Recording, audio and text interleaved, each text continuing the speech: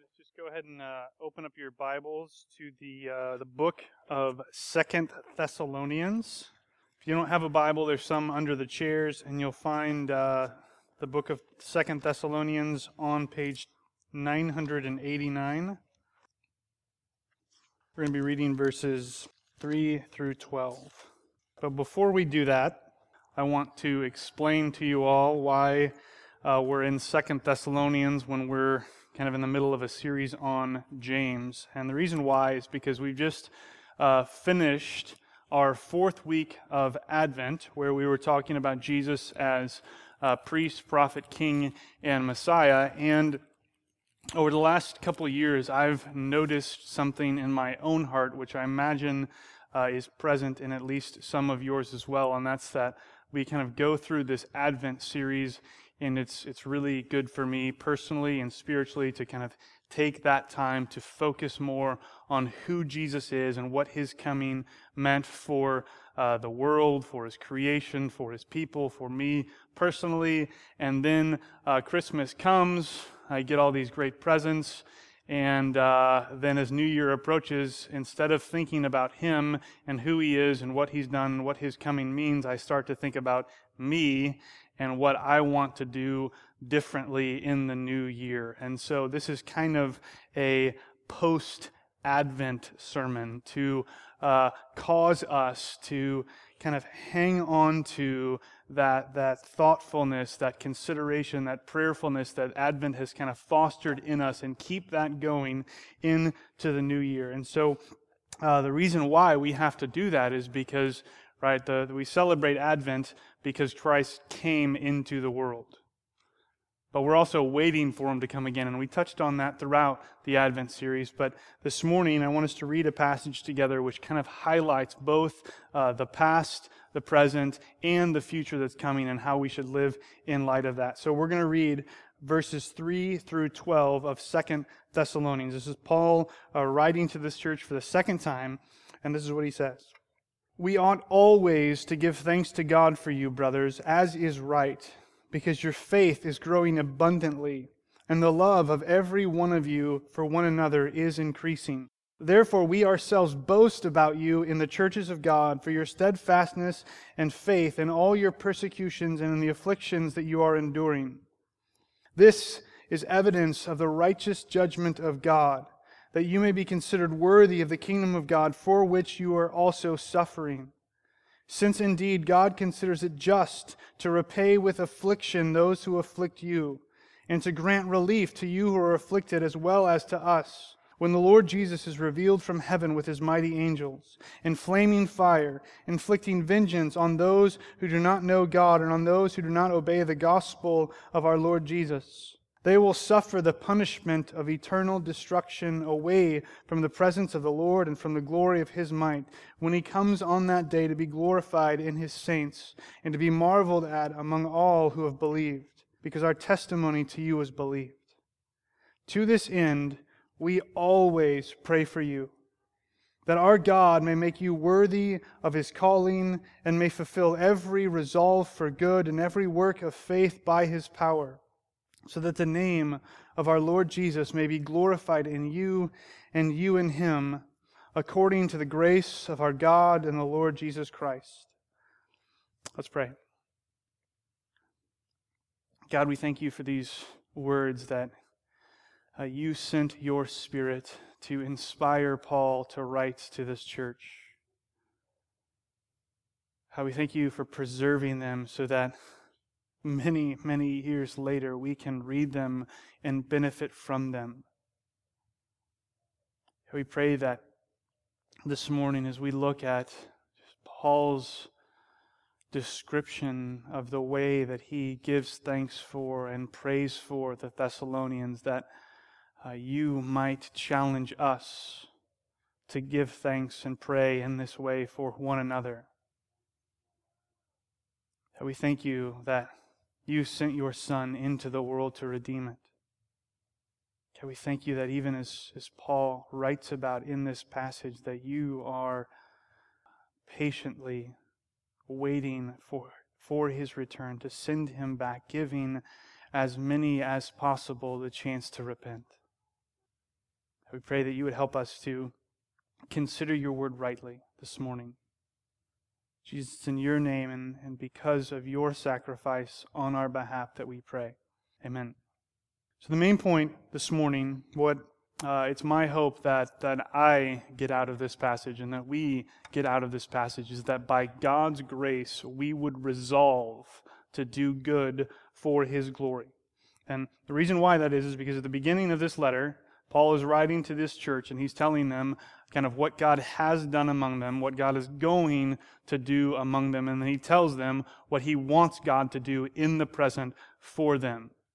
And he uses this phrase that he wants God to fulfill every resolve for good and every work of faith by His power. And kind of everything else in what Paul is talking about at the beginning of the letter is serving to kind of put that point forward. And so as we approach the new year together, that's kind of what I want us to be focused on as a church. That's what I want myself to be focused on as an individual. Not that, resolutions to lose weight or work out or read more books are bad things. Those can be good things. God can be glorified in those things. But instead, what I want us to do is to take time, like Paul does for the Thessalonians, and pray for one another and pray for ourselves that God would give us this kind of resolve for good, that He might be glorified in us. And we'll see that kind of come out in the text as we go through it. So at the very beginning, verses 3 and 4, what Paul is talking about here is what has happened. And he says that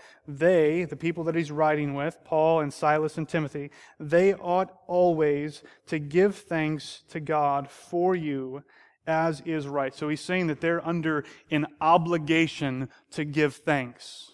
It's kind of this inner unction or compulsion that they have to express thanksgiving to God on behalf of the Thessalonians. And they do this because of two things. First of all, their faith is growing, and second of all, their love is increasing. So the first thing, their faith is growing abundantly. This image, this word picture that Paul uses here is one from agriculture. He's describing a plant that is overgrown. It's wild, it's unkempt, it's out of control. It's grown way more than it should have grown. And since it's their faith that grows, notice that Paul gives thanks to God for the Thessalonians. He's not giving thanks to them. Right? They're not responsible for this kind of crazy overgrowth of their faith. He's addressing his thanksgiving to God because he knows that God has given that kind of growth. They're just kind of the recipients of this gift that He's given them. So their faith is growing abundantly, and then their love is increasing. And notice here how specific Paul is with his words. Kind of packs all these modifiers into this sentence. Earlier this morning, we were joking out in the lobby because Daniel Miller picked up this Hardee's coupon. And in this coupon, there was a burger that was described, and it was like new, delicious, hot, wonderful, amazing, spectacular patty melt. So they just had this hamburger, and then it had like 7 adjectives on them. And all the ones that I named weren't the ones that were on there. You'll have to look at the Hardee's ad to know for sure. I didn't commit it to memory. But in this sentence, Paul is doing a very similar thing, only his is actually to convey meaning, not to sell a sandwich. He says, the love of every one of you for one another is increasing. So it would be good enough if he could say, your love is increasing.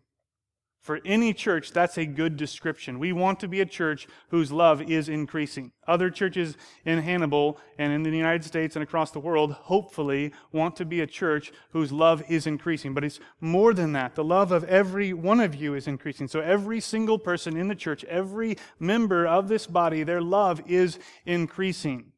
No one is left behind. But he goes further. The love of every one of you for one another is increasing. So every single person in this church has their love for every other single person in this church increased by God. That is a good and glorious thing for which Paul ought to give thanks.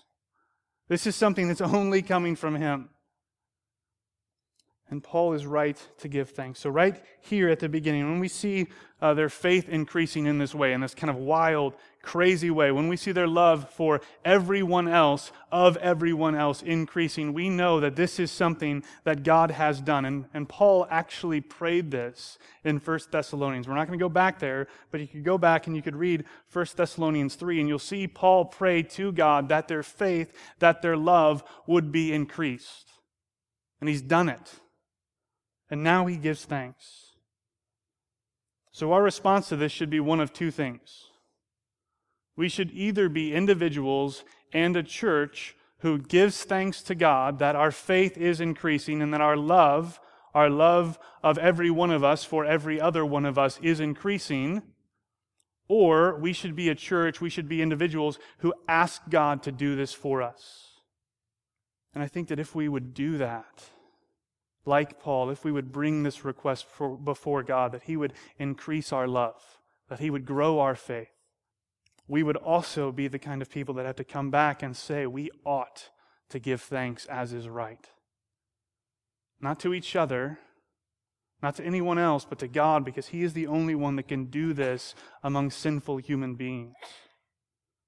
Paul says, therefore, because of these things, because their faith, their love is increasing, he says, we ourselves boast about you in the churches of God. Paul and Silas and Timothy, they travel around and they tell stories about what God is doing among the Thessalonians, about their love, about their faith, about their steadfastness in the face of suffering and persecutions. But everything that they're enduring, that in spite of all of this stuff that's coming against them, they are still people that God is using to increase their faith and increase their love for one another. And in verse 5, he says, this is evidence. And here it might be confusing because in our Bibles there's a period at the end of verse 4 and then a paragraph break. But the reality is that for Paul, this is still the same sentence. The reason why they break this up is because good style in English doesn't equal good style in Greek. Paul can have a sentence that lasts for 3 pages. If the ESV Bible did that, we would say this Bible is too hard to read.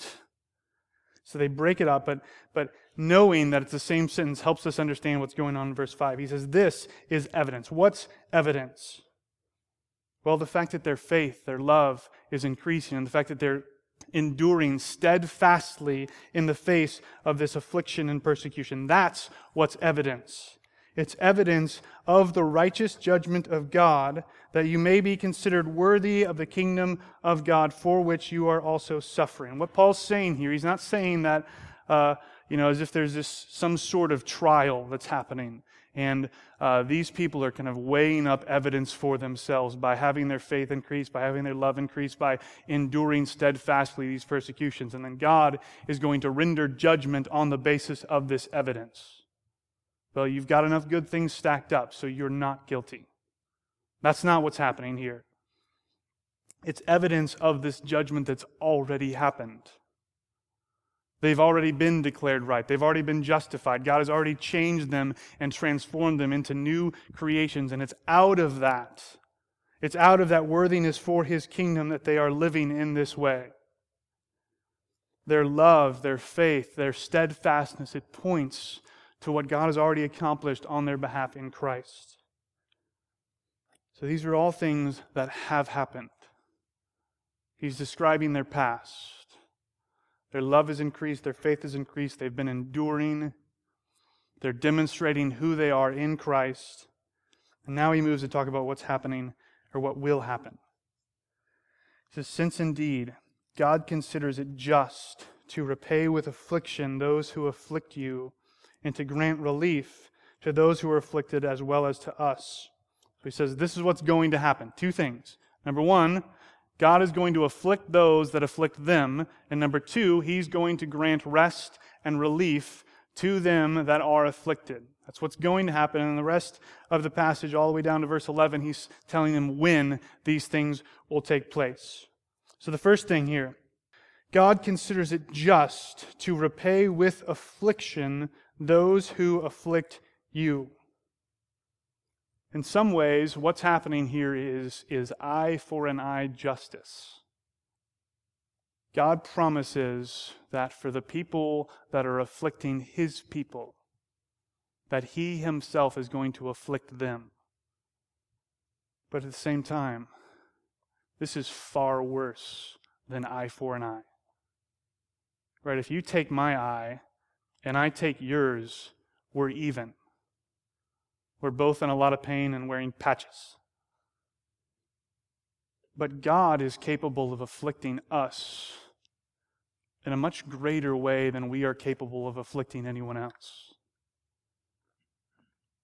He tells us that He's going to inflict vengeance in flaming fire on those who do not obey the gospel, who do not know God. They will suffer the punishment of eternal destruction away from the presence of the Lord and from the glory of His might. This and other descriptions of the punishment that God pours out on His enemies are not something that anyone in this life, no matter who they are, no matter how bad they are capable of inflicting on another person. Their punishment, their justice that is poured out on them will be worse. I think that should cause us to do two things. First of all, it should cause us to recognize that whenever we ourselves suffer, or whenever we see other people across the world suffering affliction and torment and persecution, that God isn't blind to it. He doesn't fail to see these things. He doesn't fail to remember them. He sees them, and His Word tells us that He is storing up wrath against them. And I get that that's not something that's popular to talk about. But it's what His Word says. I think because of that, we get the second thing, and that's that we need to be people who heed Jesus' words to us in the Gospels. To pray for those who persecute us. To pray for those who persecute other people all around the world. Because if we don't pray for them, if God doesn't intervene and save them like He did for Paul, who's writing these words, they're going to get this punishment. And regardless of the way other people treat us, regardless of the way other people treat Christians all around the world, we should be those who care enough about them to overlook the temporary, fleeting afflictions that they might put on us or others and ask God to save them from it. Verse 7, he says He's going to grant relief. That's the second thing He's going to do. So Paul is trying to encourage the Thessalonians to hang on, to endure, to keep remaining steadfast, because rest is coming. There will come a day when they are afflicted no longer. And he tells us when that will be. When the Lord Jesus is revealed from heaven with His mighty angels. And he goes into this big, long description of what that day is going to be like. And we could spend months and years talking about all of these things that Paul talks about what the day of the Lord will be like, what His return will be like. But if you know me very well at all, you know that we're not going to. We're going to focus on what matters for us now, not on, what might happen at the end. And the reason why is because the Bible is clear on two things about the end with great clarity. The first of those things is that we cannot and will not know the hour of Jesus' return. Jesus doesn't even know Himself. He says the Father knows that. So it would be a big fat waste of our time to spend a whole lot of time talking about, well, it might happen on this day, or it might happen on this day, or these things will happen first, or if we just, get all this literature in the right order and come up with some sort of chart and then travel around to all these churches and disperse that chart for money, then maybe we'll figure it out. We can't know, and we won't know, so let's focus on what matters now, what we can know. The second thing is that is a day that, since it will come unexpectedly, since it will come without warning, we should be people who are watching for it, who are hoping and longing and praying for His return. Those are the things that we can know about the end. Everything else is, for the most part, up for debate. And not completely, but mostly, with regard to the end times, debate is a waste of time. Let's talk about what we can do now. And that's what Paul turns to. He says, to this end, in verse 11, To this end, we always pray for you. He's saying, in light of all of this stuff, in light of your increasing faith, in light of your increasing love, in light of your steadfastness and endurance, because the end is coming, we always pray for you. And he gives the content of this prayer. That our God may make you worthy of His calling and may fulfill every resolve for good and every work of faith by His power. That's what He's praying for them. So the first part, we always pray that God may make you worthy of His calling. Notice how similar this is to what He said in verse 5. In verse 5, He says that all these things that they've been doing, it's evidence of the righteous judgment of God that you may be considered worthy of His kingdom. So He's already acknowledged that God has intervened in their lives in Christ to make them worthy of His calling. And yet He's still praying that God is going to keep doing that. Because He knows that this is something that God has done for them, not something they're doing for themselves. So He prays that God would make them worthy. And then there's this sentence, that God may fulfill every resolve for good and every work of faith by His power. Here, this whole phrase hinges on the word fulfill. And the reason why it does that is because what the word fulfill means is it's a completion or a perfection of something that has already been initiated. And in order to fulfill something, there has to be something present already. And so while I'm hesitant to say that God can't do something, I don't think that God can fulfill a resolve for good or a work of faith if there's not something present already. God can create out of nothing, absolutely. But He can't fulfill out of nothing. He fulfills something that's already been initiated in us. So let's figure out what it is that He's fulfilling so we can know whether or not those things are there. There's two things. There's every resolve for good. This word is used, this word resolve is used one other place in the New Testament. It's used in this way in Romans 10:1, where Paul says this. He says, brothers, my heart's desire and prayer to God for them, he's talking about his fellow Israelites, is that they may be saved. My heart's desire and prayer to God for them is that they may be saved. Desire is the same word that Paul uses here, and it's translated as resolve. But I think the desire is too soft. And the reason why is because what Paul says earlier in Romans. Listen to how he described this desire earlier. He says, I am speaking the truth in Christ. I am not lying. My conscience bears witness in the Holy Spirit that I have great sorrow and unceasing anguish in my heart. For I could wish that I myself were accursed and cut off from Christ for the sake of my brothers, my kinsmen according to the flesh. So Paul says in Romans 10:1 that his desire is that his brothers, his fellow Israelites, that they would be redeemed, that they would be saved, that they would know the grace of Christ as he does. And clearly, from how he describes it earlier in Romans 9, this isn't some, kind of whimsical thought for him. He's not just saying, I wish I had a cheeseburger right now. One that could be described with many adjectives. He has thought over this. He has prayed over this. This is a firm conviction and commitment in him. He wants them to be redeemed. He has devoted countless hours of his life in ministry and in private prayer towards seeing this thing fulfilled by God. So much so that he can say, I wish that my own salvation was taken from me and given to them. That's what Paul means when he uses this word. So this resolve for good that he is praying that God would fulfill in the Thessalonians, it's not something that's temporary or fleeting or that's easily fulfilled. It's a firm, resolute conviction in them to do what God has called them to do. He wants God to fulfill that, and He wants Him to fulfill every work of faith by His power. I think these are really the outworkings of that resolve for good.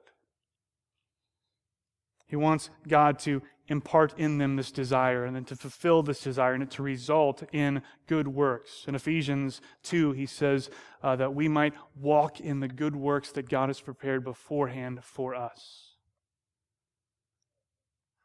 And so when he prays this for them, right, he recognizes that God has already made them new, that God has increased their faith and increased their love, and now he wants them to bring he wants him to bring all of that to completion.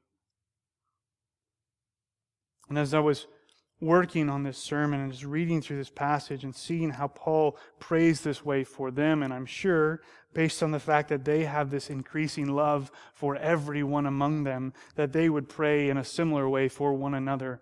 I was reminded of this question that somebody asked me one time. This guy who was a pastor in Houston, he asked me, he said, Dan, if every single lost person that you were praying for got saved, just believed spontaneously, or someone shared the gospel with them and they believed, how many people would enter God's kingdom?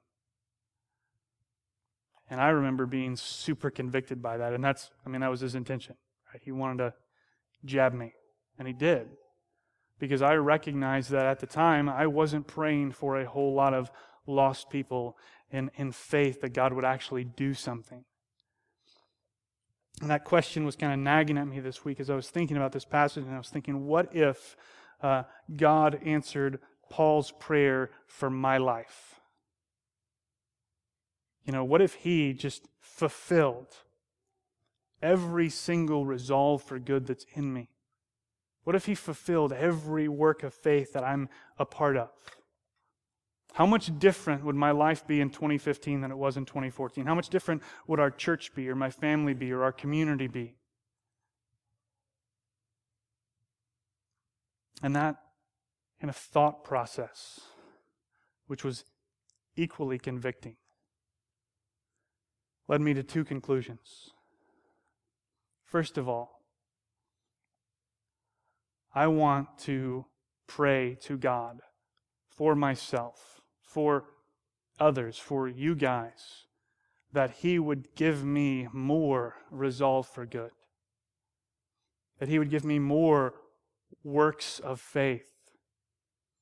That He would increase my love for all of you and my faith in this kind of crazy, overgrown, unkempt way. And then the second thing is that He would fulfill those things. And I want to pray that way for myself. I want to pray that way for you, and I want you to pray that way for me and for one another. And the reason why we do these things, the reason why Paul prays this way is perfectly clear in verse 12.